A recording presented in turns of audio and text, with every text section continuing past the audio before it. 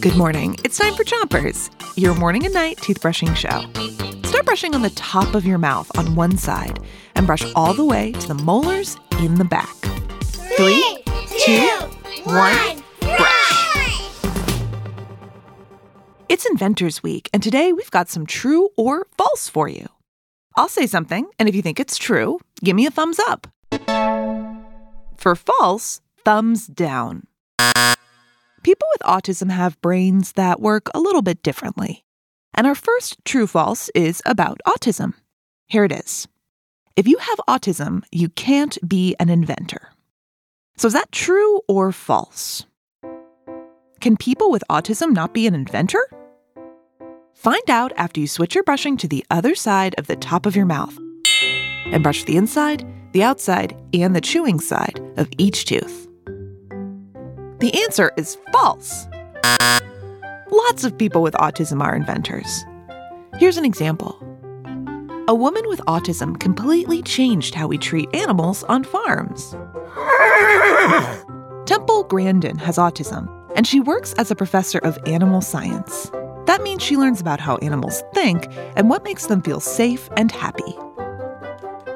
Switch your brushing to the bottom of your mouth and keep on brushing.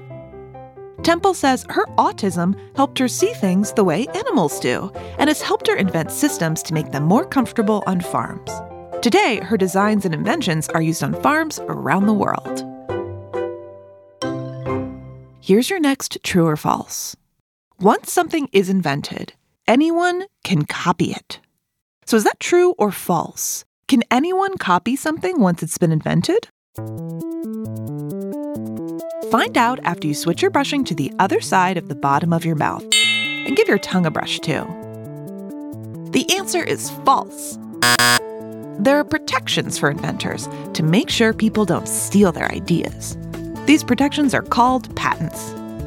When an inventor comes up with a new idea or invention, a patent is the way they make sure no one steals the idea. Patents are given out by the government, kind of like a driver's license. A patent says your idea belongs to you, and no one else can make it or use it without your permission. So if you have an idea for the next great invention, fill out the paperwork for a patent.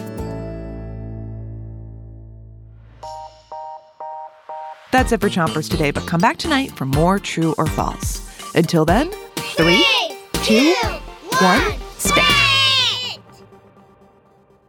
Chompers is a production of Gimlet Media.